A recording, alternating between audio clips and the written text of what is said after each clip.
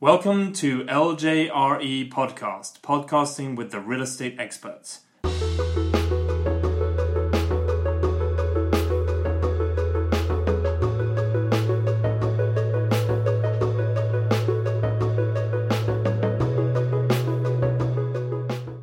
Our aim with this series of podcasts is to pull back the curtain on the real estate brokerage business and do a deep dive into who some of the unsung heroes are out there in the business.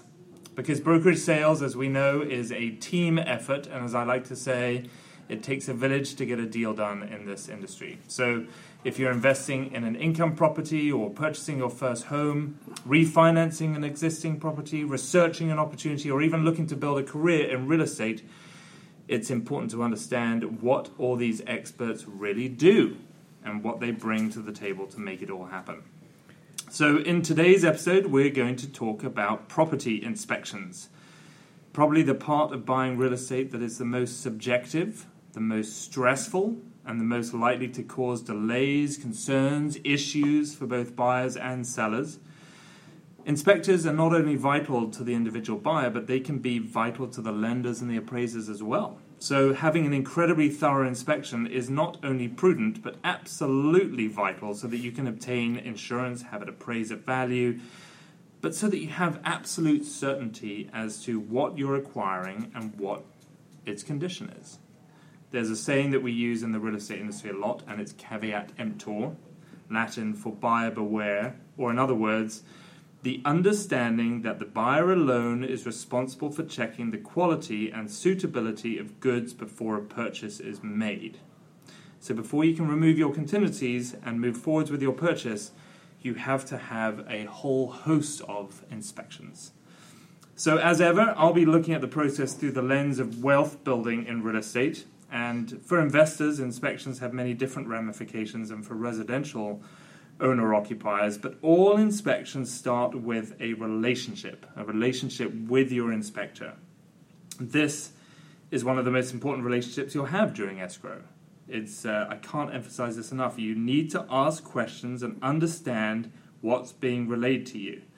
So it's incredibly important that you see eye to eye with that guy who's your inspector. So I'm very honored today to be joined by not just one, but two veterans of the inspection industry. Firstly, a man who I dare say has probably seen it all. LaRocca Inspections is definitely one of the most established, longest-running full-service inspection companies in LA, and I'm joined by its president and founder, John LaRocca, and also Mr. Chris Griffin, who is the general manager and co-owner of LaRocca Inspections. Welcome, guys. Thank you. Hi. Good to be here. Okay, so now switching gears for a second, let's just get a bit more lighthearted, less detail-oriented, and we'll just a bit pull back for a second. So as you know, my company is built on these three pillars of action, community, and freedom. It's the three things that guide me both personally and professionally. So, John, what three things drive you both personally and professionally, would you say? Well, it's a very philosophical question and have to just come up with the answer. Well, I think... Talk from the heart. What drives you every day? Honestly, integrity really drives me. You know, I want to make sure that whatever I say I'm going to deliver, I deliver. And I perform what I say I'm going to perform. That's the integrity part of things. Mm-hmm. And of course, coming along with that is honesty and also good full communication. Mm-hmm. I think all those things together end up with what I would say if you can put that together, I don't think we have a problem with anything. Whatever comes up, whether it's a question or a problem or an issue, as long as we keep our integrity in, as long as we keep our communication in, and we are honest, I think we got that covered. Wonderful. So, and that guides you in your personal life as well? Absolutely. You live by those three tenets? Absolutely. Yeah. Absolutely. And so, tell me, John, what does an average day in the office look like for you these days? What's your routine? Well, my routine has gotten pretty light, quite frankly. I've turned a lot of things over to Chris because I am planning on retiring. Okay, we'll do a 1-2 here. So I'll ask you first, John. So your routine, are you out there mingling with clients a bit? And I do some mingling with clients. I write articles that I get published in various publications for the real estate industry, and do some research in terms of what's going on in the industry, and that research then, of course, gets into some articles and whatnot. But that's mainly what I'm working on, is just my relationship with all the people that I've been working with for years. So it's kind of the legacy stuff that you've built up, and working on kind of making sure that your core message is out there. Yeah. Plus, I want to make sure that there's future for the company. You know, I mean, I'm just because I may be stepping down and moving away slightly, the company is going to continue, and I'm leaving it in very good hands, quite frankly. So, Chris, what does your typical day look like at LaRocca? Kind of really depends on what's happening in the field. My typical day, I'll usually have take a meeting in the morning with my office manager. Oftentimes, a portion of or the entire office staff will be there. But normally my office manager and myself will meet in the morning, go over targets for the day, targets for the week that we're looking at getting done, stats, how many inspections are we delivering, and just really sort of a constant sort of nurturing, if you will, of the company and helping it grow and feeding it when it's hungry and pulling back when it's getting a little too fat. Right.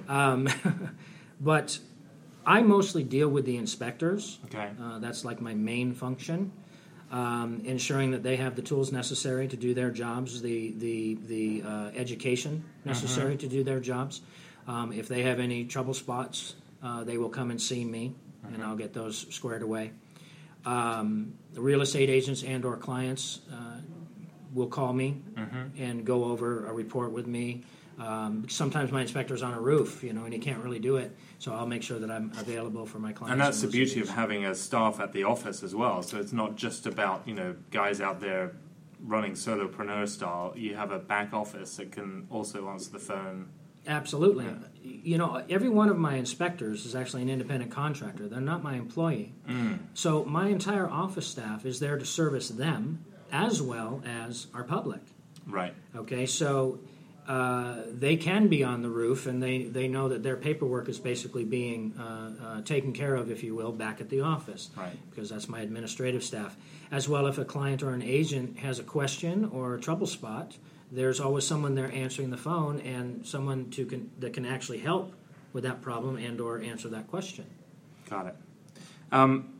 Now, things seem to be changing a lot in terms of like the deal flow and how quickly things have to happen. I'm sure it's cycles, and you guys have been in the business way longer than me. So, but I've been through a couple of cycles, but I am certainly seeing at this time like there's just so much more kind of like ducking and diving, if you like, in terms of how to get the deals done, and sometimes it seems to be more and more common now for the sellers to do some inspections prior to listing a property.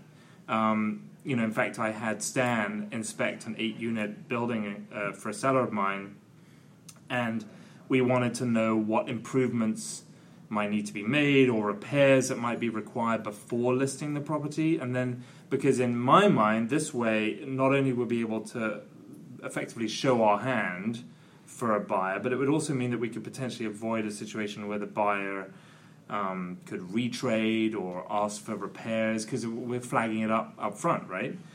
Now, that seems to be quite common in the sort of multifamily, larger deal flow kind of stuff. But are you seeing that in the residential side as well, where ahead of time sellers are doing inspections before even listing? Occasionally, we'll see either a pre-listing or a listing inspection, occasionally. Not as much, to be honest with you, as I'd like to see, because I think the reasons that you just pointed out are all very, very good reasons. I think that if you were to assign a word, if you will, or an aspect of making a transaction go smoothly, I would probably say that the most important thing is communication, and along with that, transparency, disclosure. I mean, it really, really is important. And if the seller is getting a real estate inspection prior to listing or when it is listed, then they actually have the knowledge of what is occurring in their house. Right. You know, So they're empowered. They're empowered. They go into a situation where they know what they're dealing with. correct. They're not So they're not surprised. Right. And, There caught aren't off any guard. surprise or thrown off guard. And again, that communication sort of being, power or equaling control, if you will. Well, there's a lot of power to this too, because if the seller gets a good inspection by a professional company, so it can be reliable, they can then look at this report and decide: do I want to repair this thing, or do I just want to disclose that it needs to be repaired? Or indeed, you could actually specify or target your pricing based on the inspections that you've done. So you know that the roof is shot, so you're going to say, well, let's discount the price $15,000, $20,000, which will make it more appealing anyway. Yes. Right, and the key to that actually is very specific in terms of the listing agent can say. Now we have a real buyer now. We're not just talking about telling everybody that walks in the door, but a real buyer. Say, look, we had an inspection done by a professional company. These things were repaired. These other things were not. Now I want you to make your offer based on this information. Mm-hmm. Okay? Right. Unless you find something substantially different than what we told you already, there's no renegotiations in escrow. Right. And I really like that. And in fact, there's a particular agent out there, and I forget what their team is called, but they do this very aggressive but actually pretty effective thing where what they do is they basically get all the inspections done on the property, and then they invite any of the prospective buyers to come through on a particular day. It's like open house day. And they say, come through and bring your own guys, and then you get 24 hours in which to review all of our inspection reports and then make your best and final offer as is. That's brilliant. Which is great. It really because is. It just takes out all the Absolutely. unknowns. Absolutely. But of course what that means is that the agent has done a great job communicating with his client that this is the best way to get a frenzy of people through. But also he's communicated with his client, you're going to have to get these inspections out and lay out, $3,000, $4,000, $5,000 to get everything, no stone unturned. But it's genius because what it means is that effectively you'll get the best and final offers right out the gate. Absolutely. But you can just take the concept of if you're purchasing something and someone hands you a full list of everything that they know about this property, which is done professionally, your confidence level comes way up. Right. The buyer can confidently make an offer saying, okay, well, knowing this information, here's my offer. And it takes out that retrading thing, which is so ghastly for people when, they think they're in a deal, but in fact the buyer has other motivations and, Exactly. Yeah. Yeah, the transparency and being above boards like that, too, sure goes a long way to show that the seller, and the listing agent, that their integrity is high. Right. And that they are they're just trying to sell a piece of property. Right. That's exactly. Right. Nothing trying to be... So here's an interesting question. We discussed this beforehand, and I felt like I touched upon something quite interesting for you guys. So as you know, us human beings, we tend to share common personality traits, right? So we fall into categories. So you're a D type or a C type and of course, your inspectors also fall into these categories, right? So you can train them and you can tell them how to be calm and measured and everything like that. But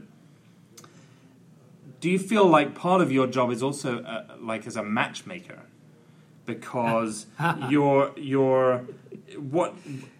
you're trying to do is hook the best person up with the client or the customer so as to get to an easy resolution, right? And so it made me think it's sort of a double-edged sword because you rely on the relationship with me, the agent, and I'm kind of your client, and brokers and agents are your clients because we can bring you business. But at the same time, the client really is the guy or the gal buying the building. Are they the client or are they a customer? Explain that to me. Well, if you actually look up the definition of client and customer, you'll see the similarities, but you'll also see that they're completely different. The real estate agents and the brokers are my clients. Okay. The people that I'm doing the home inspection for and who are writing me a check those are my customers. very, very important that the relationship is allowed to expand and develop between the home inspection company and the customer, the actual buyer or seller of the property. And you said something really interesting there, because like you talked about at the beginning, John, like in an ideal world, you'd actually have the customer call you guys as opposed to me calling you. I know who you are and I like you, right. but my client may not. So, you know, it's an opportunity early on to establish that relationship. The beginning of the relationship. Right. Absolutely. The relationship goes all the way through, I would say, actually the first year of ownership. Oftentimes our clients, when they have a relationship with us and it's a communicative relationship, they'll find out that we recommend another home inspection about 11 months into their ownership. Okay, because their 1-year home warranty protection plan is about to expire. So we would, or even a brand new home, their 1-year warranty is about to expire. Right. So we would love to come back and just sort of look at things in that unit of time and let them know how the house is developing, if you will, over that first year of ownership. So I'm your client, they're the customer, but then they become your client. Correct. Right. Yes. And so that's a neat way of thinking about the fact that we're all like a team. We're all in it together. Absolutely. And so it behooves me to explain to my client that these guys are going to work with you and explain how they do what they do. That's not my job, that's their job. But then also build a relationship with these people. Because down the line, you know, when my job is done, you'll need to know that you can call on someone who knows the history of the building and can be there for you, you know, a year down. That's exactly correct. The real estate agents, obviously, they're the conduit of the transaction. But there are all sorts of pods, if you will, inside this transaction, and each one has its own function. Mm-hmm. And each one has to develop individually of the other. Right. And they all, in the end, they all come together as a group, in unison, working together. As a team. As a team. Yeah. So we've touched on this, and you know, we've heard the words being used throughout this podcast, but let's sort of give me an example. So going from the sublime to the ridiculous, paint the picture for me for like your perfect deal. How is it perfect, and what is it that makes it perfect? John, you want to answer that? Well, either. Go ahead, Chris. My perfect deal would be for the real estate agent to first place a call to me, particularly. Give me a little bit of background information on their client. Are they a professional? Are they a first-time buyer? And then what sort of property they're actually interested in. And I can help, as you were saying earlier, sort of tailor matchmake, exactly, the type of inspector. You mentioned Stan Tabar. He's pretty much good across the board, but I will tell you something. The professional buyer, I've got other inspectors who the professional buyer actually get along with a little bit better. A more D-type. Exactly. Yeah. The professional buyer wants certain things. Wants a bang, bang, bang. Bang, bang, bang, bam. Communication's just so, you know, right. Straight to the point, dot, dot, dot, dot. Yeah. So if I have some background on who the buyer is and what type of property, I can definitely create that relationship. And then, of course, I have a vested interest in sort of following that thing all the way through. Mm-hmm. But again, going back to what I said a little bit earlier, the thing that makes it perfect is the open communication, and a lot of it, you know, and often. So in other words, allow the relationship with the inspector to blossom, if you will, mm-hmm. Communicate about what's found in the report. Mm-hmm. The agent stay doing what they're supposed to do, moving the transaction forward. If they have questions or they're getting stuck with a client who doesn't want to negotiate something, get the home inspector back involved. Right. Can we explain this a little bit further so that we can all get some agreement here, okay, to keep the transaction moving forward?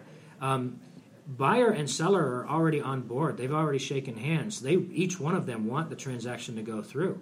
It's actually easier to keep that transaction together than to have them go separate ways and start all anew again. Right.